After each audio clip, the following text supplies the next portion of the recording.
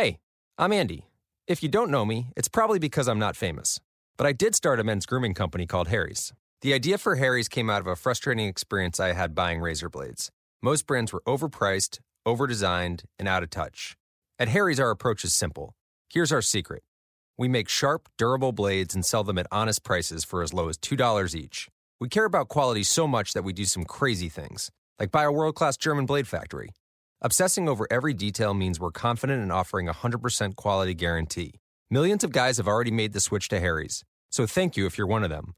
And if you're not, we hope you give us a try with this special offer.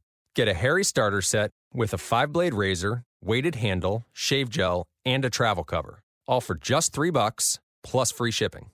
Just go to harrys.com and enter 5000 at checkout. That's harrys.com, code 5000. Enjoy!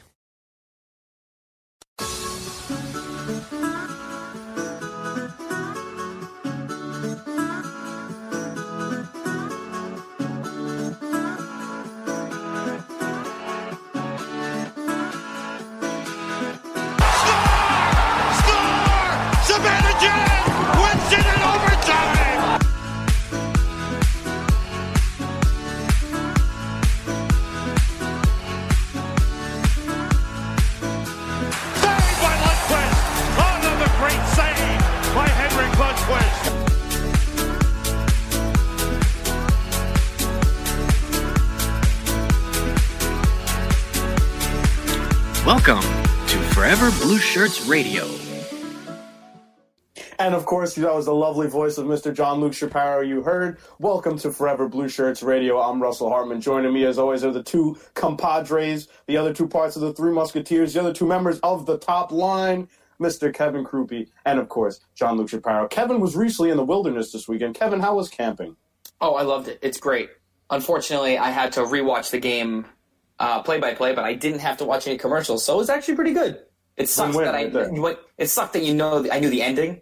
It's like someone spoiled a great movie for me, but I still had to watch it anyway to watch it. But it was not a great movie. It was not a great game. There's only like two good things. That's what I was going to say. There were some good things. We will get to that. JL, you know what? This needs no intro. You start us off today. You were there. You saw the goal. How was the Garden when Kakko lit up Mike Smith? Okay, so the funny part about this whole thing was no one expected it. Okay, it wasn't blatantly obvious right up until Ryan Strome made the pass behind the defense. The move was just absolutely dirty. I mean, it's just I'm visualizing it from my seat, and I said, "My gosh, this is so good." So obviously we know Strome ditches the pass, a little give and go coming out of the defensive zone from Archibald's shot. And then Kakko just came in and the place went ballistic. I mean, it was pure and absolute euphoria because everybody knew who it was and everyone was just excited, included myself. I was beyond reproach when it comes to just my sanity. So I really, it was electric. The place was alive. The Rangers were buzzing. The boys were feeling it. But then the next two periods were kind of a dud. So they just looked out of sorts. Panarin was probably the only other player outside of Kakko and Lundqvist that were actually pretty good. Everyone else seemed to be a little bit off step. And there was a tweet that went out, I think yesterday, that some of the players had the flu, so that might explain a lot, including Zibanejad. He wasn't exactly his best. So, Connor McDavid dominating as usual. I know Russ and our guest, who Russ will announce in a minute, they spoke about Connor McDavid and how much of an animal he is. He could have a bad game and still do well. So yeah, I mean, look, you got to be there for Kakko's first ever. That must have been amazing.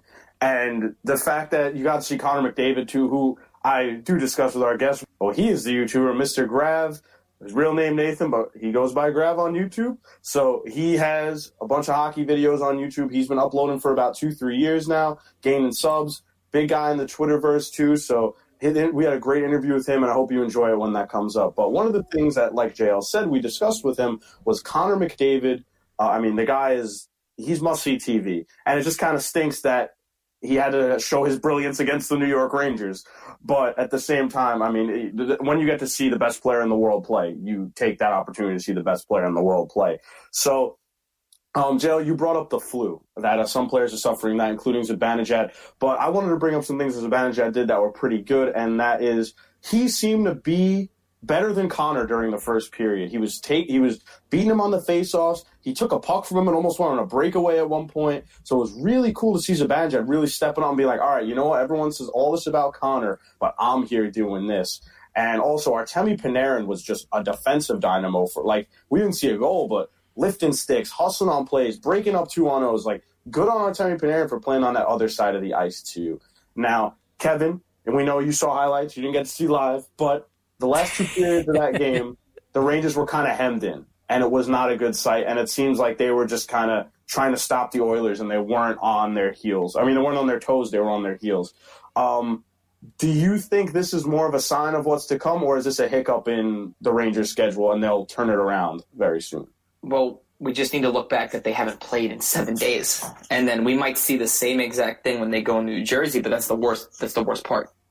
But, you know, with these weird schedules, these guys can't get into a flow. The first 2 games they were in a flow. Everybody was in a flow. And now you have that off time. You have the time to think. You have to go look back in the game. You start to overthink. And it's just, you know, they came out strong in the first period. It just seemed like their legs didn't get with them. Their bodies were moving, but their legs weren't moving. It's like they were just on their heels the whole night. And it's a typical Henrik Lundqvist game. Plays outstanding, but, you know, it's just the defense wasn't there. And it's just, you know, I don't think we see changes on defense right away.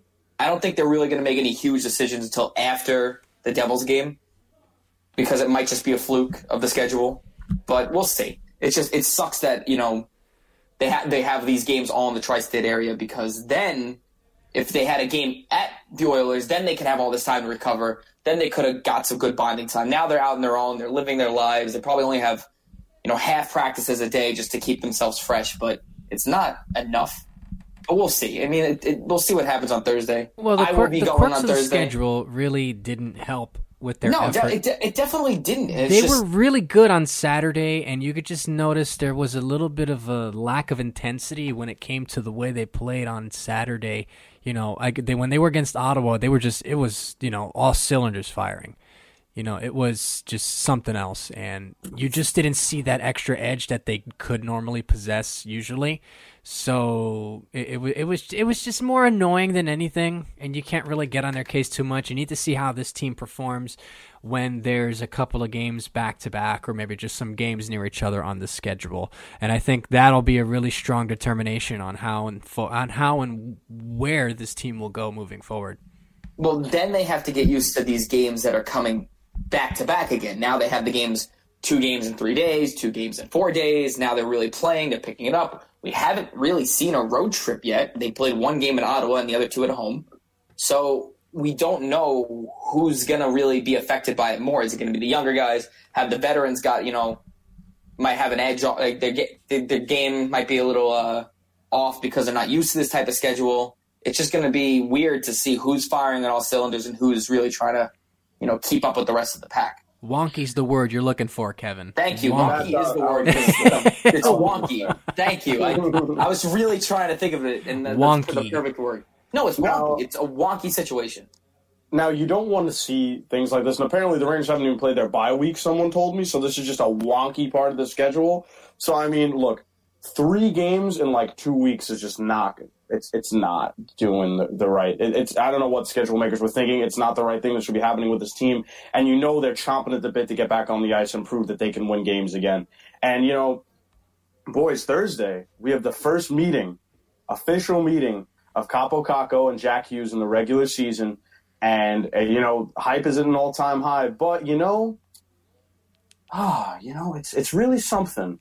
I could have sworn all summer Devils fans were telling us that, you know, that they were so improved, and Hughes, Subban, and Gusev greater than Trouba, Panarin, Kakko, all this, and you don't have a win. Congratulations on not having a win. And you know what's even funnier about it? They were up 4-1 against the Panthers on Monday. And guess what? It didn't work because the Devils lost 6-4. What is going on with the New Jersey Devils? Honestly, we don't really care. Yeah, I was gonna say, do we really care as long as there's no wins on the board? It doesn't affect us until we play them, which is this Thursday. So the worst part about this is, and one of mine and Russell's friends even said it. It's like the Oilers are on this winning streak. Someone's got to beat them. Oh yeah. The Devils are on this losing streak. They have to beat somebody. We don't want that to happen with the Rangers. We don't want to be the Devils' first win because A, we'll never hear the end of it, and B, it's just, why lose to the Devils? They're the worst team in the league right now. At least it looks that way. It looks like their coach is going to get fired. We'll see. Will this rivalry revamp and reignite them? Who the hell knows? I don't know. Do you know? I don't know, but we'll see. My hope is that tomorrow night when we're watching the game, that Kaapo Kakko gets a hattie, Jack Hughes still gets no points, and the Devils fall even further. But you know what? You know what would be the most Ranger thing ever? If Jack Hughes scored his first goal against Henrik Lundqvist. And, JL, we were talking about this before, and you were telling me you're ready to see it happen, right? Yeah, no, I already anticipate him skating past one of our defensemen and somehow managing to get it in, and it's just going to end up with him getting a goal, and then you'll never hear the end of it from Devils fans. Oh, yeah, Jack Hughes finally got a goal. He's tied with Kakko now, until Kakko scores like 5. Wishful thinking, of course. Wishful thinking, of course, but... Anyway, enough of the New Jersey Devils. We're here to talk about our boys in blue. And one of the biggest topics recently has been, well, for me, I've been seeing on Twitter is, and we've been talking about in our group chat, guys, is the play of Adam Fox. And the season's very young, of course. We've only played like 3-4 games here. But Kevin and JL, both of you, whoever wants to go first here. JL, you saw him in person. So what do you think of Adam Fox's play in this young season? I know we focus on a lot of the other rookies. A lot of talks about Kravtsov, Chytil, when they're going to come up. But I think Adam Fox is kind of not getting talked about as much as he should be. How have you liked his play from the blue line this early? I thought he's been fine. I really think he's been a solid addition to the back end. People were, like I said this before, people were complaining about them buying out Kevin Shattenkirk. But Adam Fox has fit in nicely. He just seems like he fits in well. He may not be lighting it up because then again, he is a defenseman. But at the end of the day, he's been more than proper and more than solid. He's got arguably one of the best skating abilities I've seen a defenseman have in a while. And I'm not trying to over-exaggerate. It's true. He's really good skating on the back end. And his offensive prowess might come a little bit later as he matures. But I think now he's doing just fine for himself in like a third-line role, and I think he'll continue to get better. Anyone who thinks that Adam Fox isn't doing anything is clearly not understanding how players work, especially young players. Absolutely. And, I said it before, the big kind of topic is with Chytil and Kravtsov, and when are they going to make their debuts? And people were speculating when Vladislav Namestnikov got traded to Ottawa that it was to make a spot open for one of those two. We're going to start with Kevin here. Kevin, as is the case with Chytil and Kravtsov, there's a lot of hype behind both the guys. Chytil was supposed to be the second-line center going into the year. People already pegged Vitaly for a top-9 role as soon as they knew he was coming over. When do you think we'll kind of see them? And, all the stuff we've been hearing about Kravtsov, kind of maybe attitude issues people are saying, what does he need to do to kind of clean this up?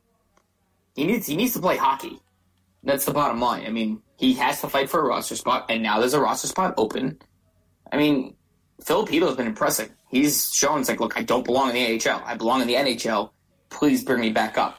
But Kravtsov, even with attitude, we've seen plenty of hockey players have attitude, but their skill kind of trumps that, which is really bad to say, but if you're really good at hockey, like, a coach will, have to deal with that. But Kravtsov needs to, put his money where his mouth is, man. If he's not performing, I don't know how many, I think he only has an assist, I believe.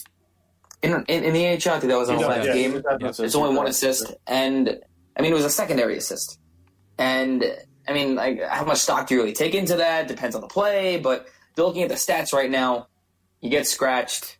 He doesn't produce. Other guys are playing better than him.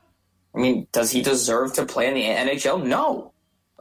His preseason looked like he earned it, and then it looks like, short stint, 2 games at most, and then the Vlad Namestnikov trade, it's like, this is great, but now that you're complaining, now that you're not performing, it's just not a good look for the kid, and if he does decide to pull his European clause, how does that even look at it further?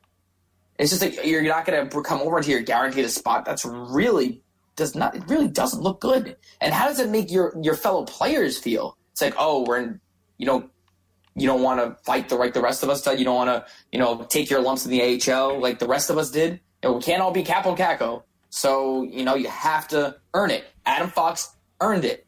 Capo Caco, I mean, if he didn't play well, do we see him playing on the second line? Probably not.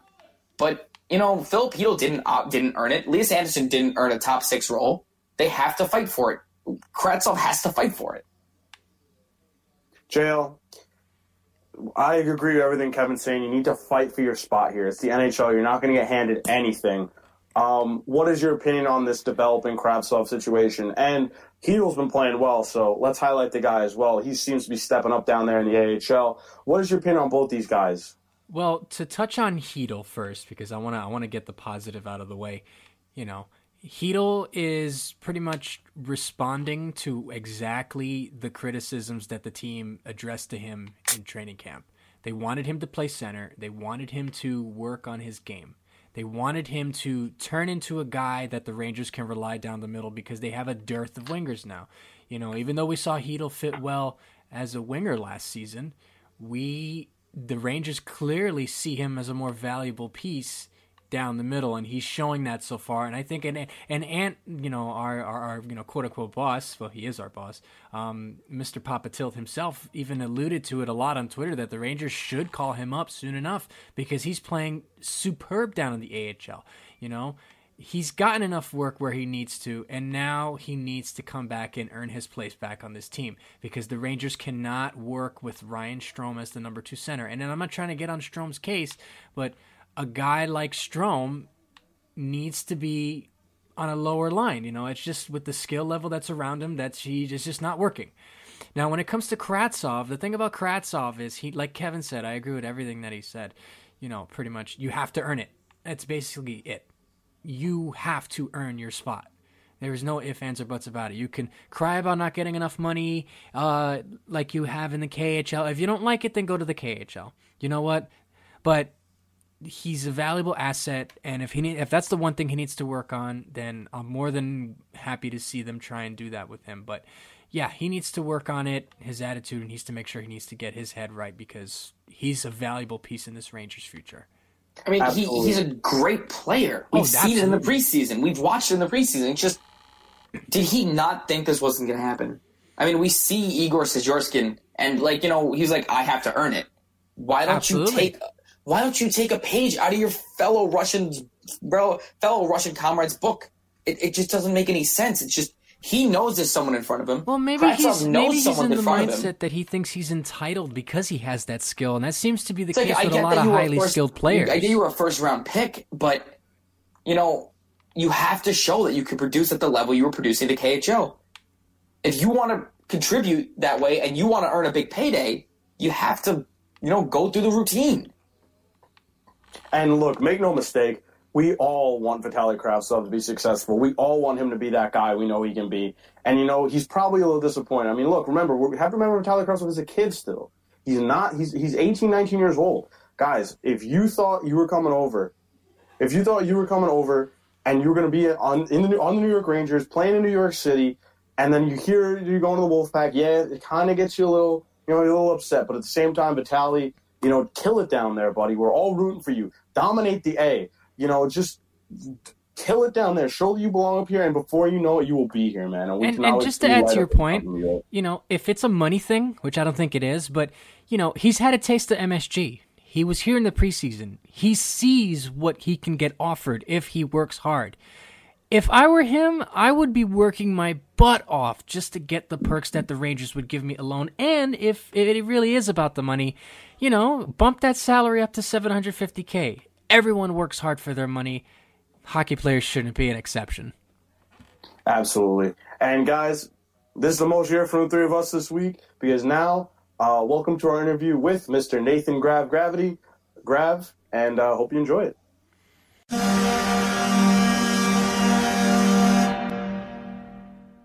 And now, as promised, we have an interview with someone that is an up-and-coming member of our hockey community on Twitter, on YouTube. We'd love to welcome to the Forever Blue Shirts radio podcast, hockey YouTuber Grav. What's up, Grav? Thanks for joining us, bro. I'm doing pretty well. Happy to be here, by the way. Happy to be here. Yeah, dude, it's great having you on. You know, me and JL and Kevin, we've been watching your videos. Dude, you put out some great content. So before we get into the questions and we start talking hockey, introduce yourself to our listeners that might not know you or might not watch your videos. What got you into the game? Who's your team? And what helped you make the YouTube channel? So I made my YouTube channel back in 2017. I first started making baseball videos, and then I quickly changed over to hockey, which at that time, baseball was my favorite sport, but at the time it was like a rapidly changing into hockey sphere. So I was getting into that. And the Dallas Stars are my first favorite team. I'm from Texas, and that's been that way for about 5 years now. And I started making the hockey videos kind of as a casual thing, but now it's more of my identity, I would say. And I'm happy for that because it's something I love doing. My YouTube channel, by the way, at Gravity, Graviteh. Yes, I don't know. I made it cumbersome on purpose, apparently. Yeah, it's not exactly the greatest for audio, but you guys can search it up. Just type in Gravity Hockey. I try to put out the best I can. But yeah, it's a daily thing. It's something that I've been doing for a while, but it's always a process, right? Always, and we love seeing your videos, so keep uploading, man. Great content. So the first question I got for you today, we are a New York Rangers podcast, so we're starting off with the boys in blue. They're 2-1 on the season. They beat the Jets. They beat the Ottawa Senators. They just lost to the Edmonton Oilers the other night. What would you say is the overall state of the New York Rangers right now? How do you see them trending? And this kind of keys into my question for later, but we're going to combine them. Do you think this is a team that can potentially get into a wild card position this year? Now, the Rangers were a team that I saw as just missing the playoffs in my predictions, but so far they've looking pretty amazing. Yes, they play like 3 games, and they'll play like 6 games total in October. The schedule is really weird, but that game versus Edmonton, I think was okay from them. I mean, obviously you got the Capo goal, which was the highlight of the week. Love to see it. But that game versus Ottawa, and of course the first game, it was just good to see from New York. You saw everything that you would want. You got Artemi Panarin just fitting in perfectly, just seamlessly, like not even any worry whatsoever. Zibanejad, who, yes, in that Edmonton game wasn't fantastic, but he's been great in every other game, and he's been fantastic too. And Capo, you've seen a little bit of worry from him maybe, but in that game versus Edmonton, once he scored that goal, it was like he was a different player. He had all the confidence in the world at that point, and it was just different. And New York is one of the teams that, again, will take a while to get a good sample size for, because they could be a team that does amazingly or could be in the lottery position again. I think a lot of that depends on the defense and goaltending. Some of it has been shaky so far, but I think the offense will prove itself and will continue to prove itself because it's just that productive. There's been some spots where, yes, you'd like to see more Rystrom, maybe, but once they set up Hedl and potentially Kravtsov, I think that'll be a team that can score goals, and I think that'll be their identity. They might not make the playoffs, but I think they'll be close to it either way. Yeah, I mean, that's what we're hoping for. I mean, 2 years out the playoffs in New York has been rough, but I mean, they're building towards something really great here. You know, you would like to see that they're not in the mushy middle anymore. They knew they had to go down on the bottom, and they're building out there. And I know you were especially high on Kravtsov when I watched your Rangers video in the offseason when you were discussing draft classes and prospects. When do you think we'll see him in New York? And, you know, he only has 1 assist in the AHL so far. What do you think has kind of gotten, like, why do you think he's had that slow start? Kravtsov has been one of the most interesting situations because he was the guy that I thought would be a lock for that Rangers roster, kind of like Kakko. But we saw him sent down before the season started, and we didn't really hear too much from him. He was also scratched for, I think, the first game for Hartford, which was also something that was controversial. I think Kravtsov, I don't know if it's a personal issue or there's something there, but I think it's a little bit of slow start. I don't think we should be concerned yet, but I feel like Kravtsov will be still a top 6 player in the NHL. Maybe not as elite as we first thought, but again, like some other prospects on New York, maybe give him some time there. A guy like Elias Anderson I like to point to, where everybody who started at like age 19, he didn't make the NHL, oh no, he's a bust, but it's not exactly working that way. With New York, they like to develop some prospects there, especially in Hartford. That's a good system, and you have some guys back there like Shesterkin who's working in his game. But also, I think Kravtsov will just take a while. It might be a situation where We think he's NHL ready, but he just takes a little bit while to do that. And I like to point a little bit towards Casey Middlestat in Buffalo. A different situation, yes, but he patiently waited to go up to Buffalo, had that great NCAA season. And his first year in the Buffalo Sabres wasn't all that great. He didn't perform all that great, and it wasn't a productive season for him. But this year it's changed, and with Buffalo, they're a much different team, and he's been a big reason why they're upcoming. And Kravtsov even could have that same effect next year for New York. He might be one of those players, if he does well in the AHL, could be sent up maybe in April for a potential playoff run in New York if they're in the position. But I think Kravtsov more than likely is a starter for the opening roster next year. And New York's probably just trying to season him as much as they can.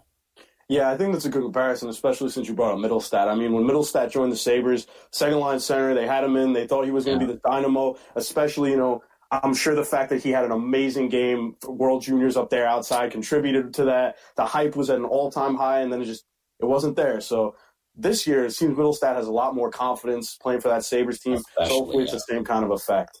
So honestly, this is a good leeway because you are a Dallas guy, and the Sabres, kind of toyed with them today. So while we move, we're going to move on to the rest of the league a little bit here. And what is going on with the Dallas Stars? I mean, I know a lot of people in the preseason, the offseason, you had Pavelski, you had Perry on a team-friendly deal. Another year of growth out of Heiskanen, another, John Klingberg still playing really well, Sagan, Ben, Radulov, all these pieces. What do you think is really the problem here? 1 win in 7 games. Yeah, it's not been the greatest start so far. I wasn't one of those people that predicted him to be a Stanley Cup winner or anything, but not this bad. I don't think anybody expected this start. And I don't think there's one problem with the Dallas Stars that's like, oh, if they fix this, they're going to be a good team. It's a lot of small problems that's added up so far in this start. I think the goaltending has been, it's not been bad. I don't think Bishop or Khudobin have been bad goalies, but compared to last year where both goalies were on their game, that Bishop probably should have won the Vezina Trophy. It's not as good. The defense, Klingberg's take a little bit of a step back, I think, in both ends. It's been rough a little bit watching him. He might not be completely healthy. I see that, but I'm honestly, Miro Heiskanen has been the guy on that defense so far. And the forward group is one of the most interesting in the league right now because when you look at Dallas, even though they add Pavelski, even though they add Corey Perry, that team is still super dependent on the high-end guys. And when those high-end guys are performing, they aren't winning games. We saw that in the 2016-2017 season where the depth fell off, but also the guys like Sagan, Ben took big step backs, and we saw Dallas take a big step back. Thankfully, that year we got Miro Heiskanen, so it was all going well. But when you don't have those guys scoring, it isn't going for them. And Ben, Radulov, and Pavelski hasn't fit in whatsoever. He's looked like he's looking like, again, he's in his 40s right now when he's in his mid-30s. And it's just been a collection of bad luck, non-effort, and just bad play. Dallas, I think, will get out of it eventually, but this start hasn't exactly been promising. Absolutely. I mean, you have such offensive dynamos, defensemen that love to get the puck up the ice. What do you think that needs to be the thing to get them turned around here? Is it the coaching? Is it just an effort thing? Yeah, the thing is, I love Jim Montgomery as their coach, but he's made some – I wouldn't say it's as bad as John Hines' situation as New Jersey, but I think there's some changing of not personnel, but changing of mindset in that room. I think that from the top end, you got the owner and CEO, Jim Lites, and you got the GM, Jim Nill. If I was to make any change, I would rather change Jim Nill as a GM than Jim Montgomery, because I still think Montgomery has a great mind for hockey. He just turned around that team last year when, quite frankly, didn't really have the power to do so. I would keep Montgomery. He's kind of in the same situation as Hines where I'm like, I still think he's okay. But again, I think change needs to be made regardless. I don't care if it's the coach. I don't care if it's the GM. I don't care if it's the team. There needs to be changes here. Yes, I think there's a lot of people that could say it's early sample size and that could affect things. I feel like, though, we're starting to get a real feel of this team. And even though you could say it's a bad stretch of the season, I think this is more of the identity that they have now, which is pretty much no identity. Yeah, I mean, it's shocking to see from Dallas, from a team that, has been pretty good the past few seasons. So hopefully they do turn it around. And you bring up John Hines and the New Jersey Devils, and almost everyone that listens to this pod is a New York Rangers fan. So I'm sure everyone is thrilled at this start that the New Jersey Devils are having. It's amazing. Right? After all summer, all their fans are talking all kinds of nonsense about how Subban's better than Trouba and Hughes going better than Kakko. Well, it's early, but the returns are not promising. So you saw the Panthers come back there. You're wearing your Panthers hat right now. Yeah, right now. The Panthers were down 4-1. They won the game 6-4. What is going on in New Jersey? And please be as angry at them as you want, because Rangers fans will sure be happy to hear about this one. I want to say, so far, I am completely right about the New Jersey Devils. I predicted them to miss the playoffs and to not be a fantastic hockey team. And everybody flamed me. Oh, the New Jersey Devils are a lock for the playoffs. So the Metro Division's not all that great, bro. They're the off-season champions. Well, it's not looking that way right now, just saying. The goaltending has been maybe the most interesting part, because I think a lot of people expected it to be better than it was last season, which I think is fair, but it's somehow, some way been worse in a way. Like, and the New Jersey Devils, fascinatingly, are the off-season champions for the most part. And I think I've watched a lot of New Jersey both this year and last year. They are playing worse than they did last year. You know, the year where they got the first overall pick, Jack Hughes, and were terrible in everything. They are somehow playing worse. And it hasn't computed with me how they add Jack Hughes, Wayne Simmons, PK Subban, and all those guys, and still somehow are able to be worse.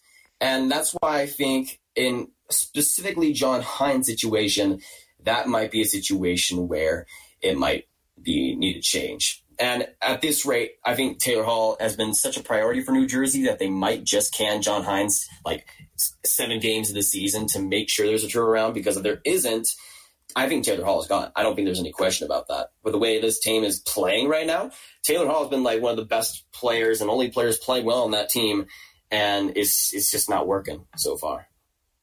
No, and, you know, you get a guy like, even Nikita Gusev is another guy they added. Yeah, I forgot about all these pieces, you know, and it's just not working. I think you're right. I think Hines is probably on the hottest seat in the NHL right now. So, I mean, you know, as Rangers fans, we couldn't be happier. We couldn't be more thrilled, especially because the Devils and Islanders combined have 2 wins so far, and the Rangers have only played 3 games this year and have the same amount of wins. So, I mean, it's looking good in the metro area right now. Now, for you, Grav, you recently went to Boston, and you made a whole video about this wearing a St. Louis Blues jersey, just trying to get in their skin. How was that experience for you? And how much fun did you have making that video? That was, honestly, editing that was the most fun I had editing in like a year. That was so fun to do. And it was honestly surprising. You see people, like, let's say you pulled a poll out there, like the worst NHL fan bases, Boston's top 3. Like, they are 100% top 3 in a poll. And I obviously went to a Red Sox game in a St. Louis Blues jersey. Yes, I'm kind of a jerk. It just happened that way. I wanted to experiment with it. I'm like, okay, I put up a poll on Twitter. Should I bring my Blues jersey to Boston just to crap on everybody there? And it won the poll. I'm like, okay, I might die. I might get stabbed, but I'm going to try it. I'm going to do it. The first day, I was definitely scared to put it on. I didn't put it on the plane. And for the first night, I was like, okay, I'm just not going to do it. The second day comes. We are going on a kind of like a duck tour thing in Boston, the famous duck tours there. I decide, okay, I'm going to put it on. I put it on for the rest of the trip, the rest of the vacation, and even going to Chicago for the flight back to Dallas, I had it on. So I was just hell-bent on putting it out there. And it was honestly, I was baffled by the response there, because I met like maybe 2 people that were like, okay, F you, how dare you do this? But like, I met like 10 Blues fans who were like, let's go. I love it. I'm like, all right, I'm not even a Blues fan. I'm a Stars fan. But, let's go Blues, I guess. It was amazing. It was a great experience. And again, going to Boston, I've never been to a huge city like that in the Eastern Coast, at least. And it was just a cool experience, to be honest. And wearing the Blues jersey, obviously, enhanced it quite a bit. Yeah, that sounds awesome. And for those listeners who want to check out that video, the video's up on Grav's YouTube account. Check it out. It's pretty great stuff. And sticking with the East, since we came back East here, we have seen 4-goal games, 3 4-goal games actually this year. 2 out East, 1 from a West guy. You Anthony Mantha getting 4. You got David Pastrnak getting 4. And you got James Neal getting 4. What do you think is to attribute to kind of the rise in the goal scoring this year, and how it seems games are averaging 7 goals? And for years we heard the NHL and guys saying, we need to increase scoring. And this year, I mean, scoring is through the roof. I mean, it's unheard of to have 3 4-goal games from guys by week 3. What do you think is going on in the league? Is it just people are figuring out goalies? Or is it the new rules helping it out? What is going on that just games are so high scoring now? Yeah, we've seen a big trend of scoring in the past 5 years, I would say. It started back in like 2015, where you saw like basically the disappearance of grinders and enforcers. And since then, it's been steadily increasing. We saw it go crazy, I think, in the 2017-20. Actually, no, I think it was last year, the 2018-2019 season, where it just exploded. And it was amazing. This year is even higher somehow. I never expected that. I thought it would go down a little bit. But it hasn't. It's kept going, and I'm here for it. I'm here for it. I love it. Now, I think the big reason, we haven't seen any change in the goalie equipment or anything. That was one of the big changes before last season, if I believe. But I think the biggest change there's been a couple of small things, like the new face-off rules, which I think are interesting.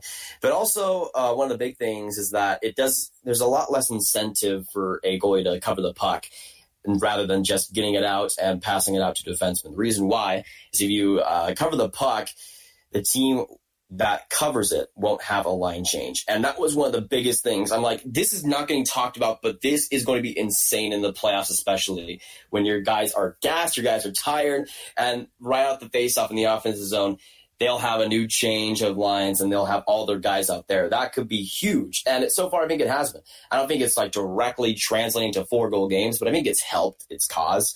And also we've seen just James Neal being a god, which also helps that.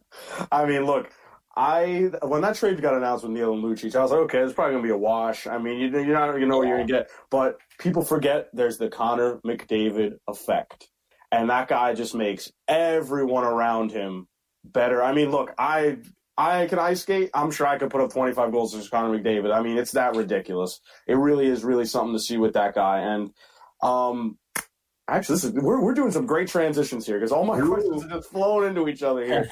So you said James Neal, which led me into Connor McDavid, which one of the tweets or some things I've been seeing on Twitter recently is who is the better player, or who'd you rather build your team around right now? And of course, this is going between Sidney Crosby and Connor McDavid.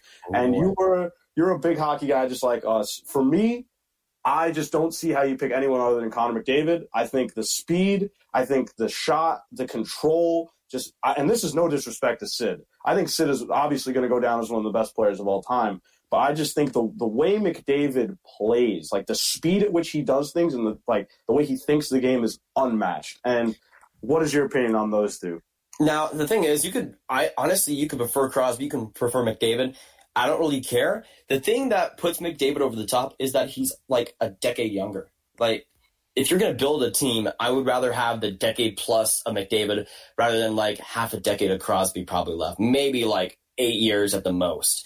I don't know how long Crosby will go, but I know McDavid has a lot more in the tank left him and still a lot more prime years too. If you're building a team right now from scratch, I'm picking Connor McDavid. Yes, you have Crosby with the great defensive skills, the Stanley Cups, but that's in the past. He's an older player. Connor McDavid, if you build a great team around him, which Edmonton is kind of questionable with, I think you could definitely get something done there. Yeah, he's unbelievable to watch. And I mean, every time the Oilers are on, it's must-see just because of Connor McDavid. And sticking with the West, you see them more than we do. Another team that seems to have problems this season is the San Jose Sharks. And, I don't think you want 40-year-old Patrick Marleau being your solution. Like, as good as Patrick Marleau is, and there's no disrespect to the guy, he's an amazing player. If a 40-year-old is the reason you got your spark, I feel like there's something going on there. Something goes, like, they need to figure it out. So just like the Stars, what do you think the San Jose Sharks kind of need to figure out in the early going here? The San Jose Sharks, I think, have more excuses than the Dallas Stars, but haven't been playing too much better. They got their first win very recently, which, thank you. It was about time. They won versus the Calgary Flames, which was a huge one for them. They won versus Chicago and then Calgary. So they got on a 2-game winning streak. That's better than what Dallas can say at this point. But adding Patrick Marleau, I don't think is going to be a long-term solution to them. But adding a guy like that, who was such a pivotal part of that franchise and such a great leader, that is a move that can turn a team around for a season. It's not like adding a Connor McDavid, but it's adding a different piece of that team, which I think they needed. Losing Joe Pavelski was such a huge thing, losing their captain, losing their leader. And I add a guy like Patrick Marleau who can kind of not obviously replace that production, but replace that hole in the locker room especially. And that's a team that I think needed that. They were kind of had a lack of direction. Logan Couture, who's the captain. I love Couture as a captain, but he didn't exactly seem like a true leader yet. and he could definitely use a guy like Patrick Marleau to lead him in that way. And San Jose, it was just kind of all crumbling from them at that point. Before they signed Marleau, the goaltending was as bad as ever. The defense, I didn't even want to talk about defensively because it was that bad. And the forward group, you had guys like Meyer, LeBanc, Hurdle, who are all great and pivotal players for that team, who basically just disappeared throughout those first 3 games. And now it's looking better for them. It's looking better, but they got to keep winning. Now they got to get out of that hole, but Patrick Marleau does help, I think. Of course. And one more question out west before we bring it back east. The hottest rivalry in the NHL right now is probably not between 2 teams, but between 2 people. And that's Matthew Tkachuk and Drew Doughty. And this is like must-see stuff going on with them in the media, taking shots at each other, in-game, always shoving each other. What are your thoughts on these 2 guys? Just like, it seems like it's really like some old-school type rivalry with these 2, just constantly with the jabs and constantly trying to one-up each other. What are your thoughts on this budding rivalry between the Calgary Flames' young star and the LA Kings' older statesman? It's honestly what the NHL needs. It's something like that. And I'm the biggest Matthew Tkachuk fanboy out there. I've loved him ever since he was a prospect, and he's been so important for Calgary. So important for Calgary. And I'm basically the opposite for Drew Doughty. I don't like the guy. I don't appreciate him as much. But he's got those cups. He can brag all he wants, and that's what makes the rivalry so good. It's an old guy versus a young guy. It's a Pacific Division rivalry. It just works. And I didn't really expect that to come. It's been a kind of long thing that's been reaching up to this point for like the past couple of years. It's been a slow climb. But this rivalry is one of the better, especially player-to-player rivalries we see. And they're actually like acknowledging the rivalry, which is something that I think we need to see more from players, is that all the jabbing, again, as you said, the constant feud between the 2. I think that's just so important, and it's just fun. It's just fun. And seeing Drew Doughty top it all off with the overtime winner and basically giving that gesture to the Flames crowd, it was the cherry on the top, basically. It was amazing. Yeah, it's great. And I mean, look, I'm on the Matthew Tkachuk side, too. I love that he's managed to get under this guy's skin. Yeah. I mean, Drew Doughty's got the cups, like you said, the gold medal. Like, dude, you're going to let the kid get under your skin. You deserve it, man. You deserve all this kind of media pressure and stuff like that. So it's really great to see. Now let's shift back east to New York Rangers. So you were talking prospects during the summer with some of your videos, and obviously the Rangers are still rebuilding, even though they're technically calling it a build, but they're rebuilding still, even with Panarin and Trouba in the lineup now. Who are the guys that you were really excited to see to make the jump to Broadway possibly next season or the season after? Who are the prospects you're really looking at that Rangers fans should be hyped for? Now, I'm going to look at 2 guys that I think will change that team.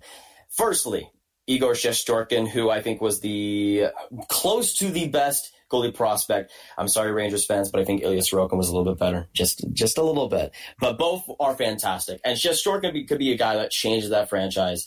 Hopefully he's a guy that, while I do like Alexander Georgiev, I'm not sure he's going to be the guy after Henrik Lundqvist. But I honestly, Shesterkin has the potential to be the next starter. Maybe not as good as Hank, because Hank is a legend. He's the king, obviously. But he has starter potential in the NHL. I think it's a good idea for New York to keep him in the AHL, maybe for a year or even 2, because we've seen Samsonov, who kind of took a straight path to the NHL with the Capitals just recently, and he's been pretty solid.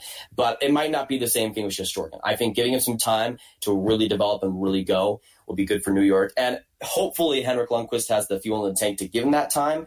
I think he does. Maybe give him like 2 years, and then I think Shesterkin can take that spot. But that's a player that I think could change New York and put him not overly top as a playoff team, but even a competitive Stanley Cup contender, is having that true goalie. I don't think Henrik Lundqvist is a Stanley Cup contending goalie that can get them to that spot anymore, but a guy like Shesterkin has the talent to do that. And secondly, Keandre Miller, I think the big defensive prospect there. He's had just an insane couple of years with Wisconsin in the NCAA. He's going to have a big year once again as well. He was a guy that could have potentially made the spot for the Rangers, but I'm glad he didn't make it, because I think he needs 1 more year there. Maybe he plays a bit of the AHL time with Hartford, but I think he could make the jump. Like, let's say New York is in a playoff position in April. He could be a guy that kind of the same situation as Cale Makar, comes in right at the playoffs or just before the playoffs and comes in and just dominates there. I think Adam Fox was a guy that has been a little bit disappointing. He hasn't had the greatest impact, but a guy like Keandre Miller could step into the Rangers now and do amazingly. Yeah, Keandre Miller is definitely someone that we're all very, very excited for. But I agree with you that he needed one more year in college just to dominate. Let him get his confidence going again. Let him dominate and then come up. I think that's a really interesting comparison with Cale Makar, because if Keandre Miller could have an impact like that, I mean, he'll be a fan favorite within a period, which would be amazing. Another guy I'd love to key on here is Nils Lundkvist, and he's currently playing the SHL. Another really high pick for the Rangers. They got basically the pick they got from Tampa in the Ryan McDonagh trade. Another guy the Rangers fans are really excited to see. What are your thoughts on the defenseman from Sweden? Nils Lundkvist was one of those guys that I didn't really know too much going into the 2018 draft, but he's a guy that's kind of forced me to make all of my info on him. He's a guy that's super fascinating, and I don't think he'll be as good of a guy as Keandre Miller or even Adam Fox, but he's a guy that can be a sturdy, amazing top four guy for New York. A guy that can pretty much do everything, I would say, has a solid offensive creating ability, and as a defenseman, defends well. I mean, he's been playing against pros and men in the SHL and in Sweden leagues for basically 2 years now, and he's just making it work out there. I think he's a guy that'll take time. He might not come out at like age 20 and be a Cale Makar, but if you give him until his early 20s, maybe give him some AHL time, he could be a guy that rounds out into an amazing top four defenseman for them. Not a guy that'll be a game breaker by any means, but a guy that'll be very solid. And you look at New York in the past, they have glue guys. They have all those glue guys. And Nils Lundkvist is a guy that can not be flashy. He doesn't need to be an Erik Karlsson out there, but will get it done every single game. Yeah, I mean, he's playing top pair minutes in one of the best leagues in the world, and he's already got almost as many points as he had all of last season this season. So he's really developing. He's really developing at a nice pace. Another Rangers question, of course. Mika Zibanejad really broke out last year with 74 points for the Rangers. Now this year, we see him really taking off. Of course, he's not going to keep his current 300-plus point pace, obviously. But do you think that the Mika Zibanejad breakout was legit last year? And do you think that him and Panarin together will just unlock this next level within him? Yeah. So Zibanejad won't keep that pace, obviously. But Zibanejad has been one of my favorite players in the NHL ever since his Sens days. And that trade I loved for New York ever since day one. Poor Derek Brassard on Ottawa, that never really seemed to work. Yeah. And Zibanejad, the perfect fit of Panarin, I thought, was always there. And once they signed him, I knew that was going to be so good. I would have wished that they would find some way to get Kaapo Kakko on that first line. That would be even better. But that duo, Panarin and Zibanejad, especially on the power play, man, it's been amazing. And it's been great hockey to watch, too. I mean, New York doesn't have, the best depth in the world, but when you watch that top line, you need to tune in every single time because just Panarin doing his work. I think he's a top 10 winger in the NHL right now. And yes, while you could say he's overpaid, for New York, he's invaluable for how much he's raised that offense already. And raised Zibanejad to the top scorer for the first 3 games. It was insane. And I think Zibanejad is a fantastic defensive forward with some great offensive upside. But he was kind of waiting for that elite forward to really boost him up because we saw him get those 70 points, but he wasn't exactly alongside a guy like Artemi Panarin. But now that he's elevated to a whole different level. It's kind of the same situation, I would say, to maybe not exactly, but I think it's an elevation where both players are elevated because of each other, like a situation in Colorado with Mikko Rantanen and Nathan MacKinnon, where Nathan MacKinnon wasn't really this elite center until a guy like Mikko Rantanen came around and helped him boost up to that level. I think it's the same situation with Panarin and Zibanejad. I prefer Panarin way over Rantanen, and I think MacKinnon is better than Zibanejad. It's a different situation, but I think they elevate the two 100%. And the last question we have for you, this is kind of like 2 in 1, but I'm very interested to see what you have to say here. Looking way ahead to 2020 to the draft, if you were Jeff Gorton and somehow the Rangers ended up with number 1, looking at their organizational depth on the wings, looking at their organizational depth at center, of course, because we know who it's going to be. It's going to be one of 2 people at this point. But you're Jeff Gorton. You get number 1. You're standing on that stage. Do you pick the center from the Sudbury Wolves, or do you pick the winger from the Rimouski Oceanic? And for those who don't know who I'm referring to, Quinton Byfield from the Sudbury Wolves and Alexis Lafreniere from Rimouski Oceanic. Grav, what do you think? Who is the choice that the Rangers should make if, by some chance, they get lucky and had number 1? Now, let me just say, if I'm Jeff Gorton and I get the first overall pick and the second overall pick back-to-back years, I'm running up that stage, jumping up for joy at that point. And it's a tough question because I think if you say right now, if Mika Zibanejad is a number one center on a Stanley Cup final team, I'm not sure, even with Panarin, I'm not sure if he's at that elite top 5 center level. But Quinton Byfield can be that. I think Lafreniere is the best prospect in the draft. Quinton Byfield is number 2. But with New York, if that situation happens, they'll be in such a tight position, kind of like how New Jersey was, because you already have Nico Hischier, who could be a top 10 center in the NHL, but you go for that best player available. And, I mean, it hasn't really worked out so well this season, but in the future likely will. That's a situation where I think New York still goes for Alexis Lafreniere. And here's why. If they didn't have Zibanejad, I think they would have a much closer debate about that. But when you have Alexis Lafreniere, who I think is still at a tier of his own potentially in that draft, you go for that guy. Yes, you have Kaapo Kakko on the wing, and he will be amazing. Kravtsov on the wing. But just think about Lafreniere, Kakko, and Kravtsov on that wing. And and if you keep a guy like Kreider, who knows how well he'll do in 5 years or something, but that could be one of the best top 6 winger groups in the NHL. It's not the best in like 4 years or something. But again, there is that debate. Would you want to have Quinton Byfield and then Mika Zibanejad, which will be one of the best 1 and 2 center pairings in the league too? And that's a speculation. It could go either way, right? It's what you prioritize though. For me, in a situation like New York, they have so many great prospects already. And yes, it is tempting to go for what you need, but you don't know what you'll need in 5 years. You don't know what'll happen. And I think going for the best player available in Lafreniere would be the best choice for them. I love it because the debate is going to rage on. And personally, I saw that question for me.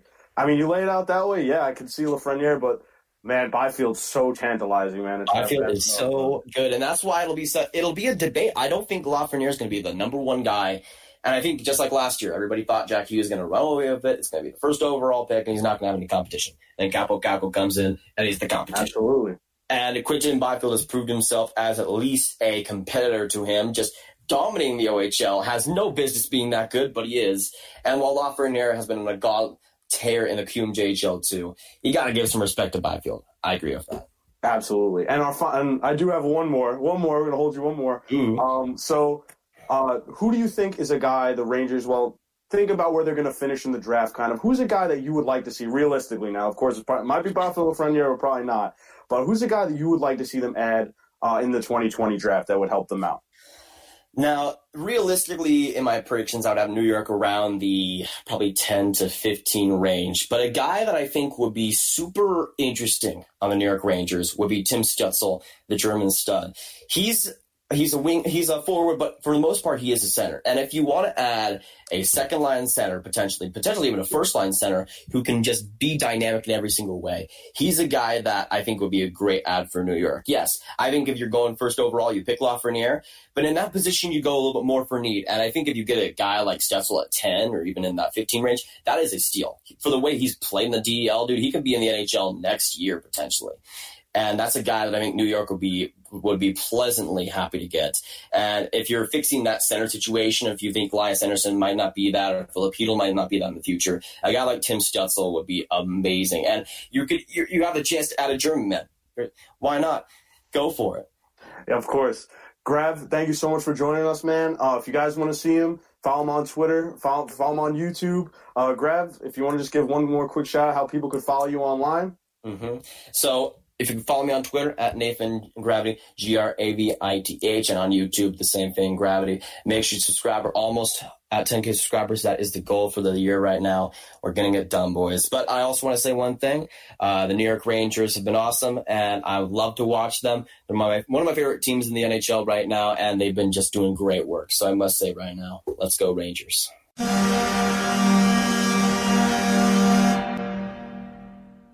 Guys, that was a great interview. It was really nice talking to Grav, and a big thanks to him one more time because, we don't always go around the NHL, but it's nice to talk to guys once in a while where we could talk about all of the topics. And I know you guys want to hear about the Rangers, as much as we love talking about them, but it's cool to go around the league sometimes. And thank you for Grav for taking the time to talk to us about the rest of the NHL. Next week, we'll be back, as always, on Wednesday, and we'll have a lot more Rangers to talk to you about because in that time, they will have played the New Jersey Devils, the Washington Capitals, the Vancouver Canucks, and the Arizona Coyotes. So it goes from 4 games in 3 weeks to about 4 games in roughly 5 days. So let's see how that goes. Excited to see more Rangers hockey soon. And as always, boys, thank you for joining me. And let's go Rangers.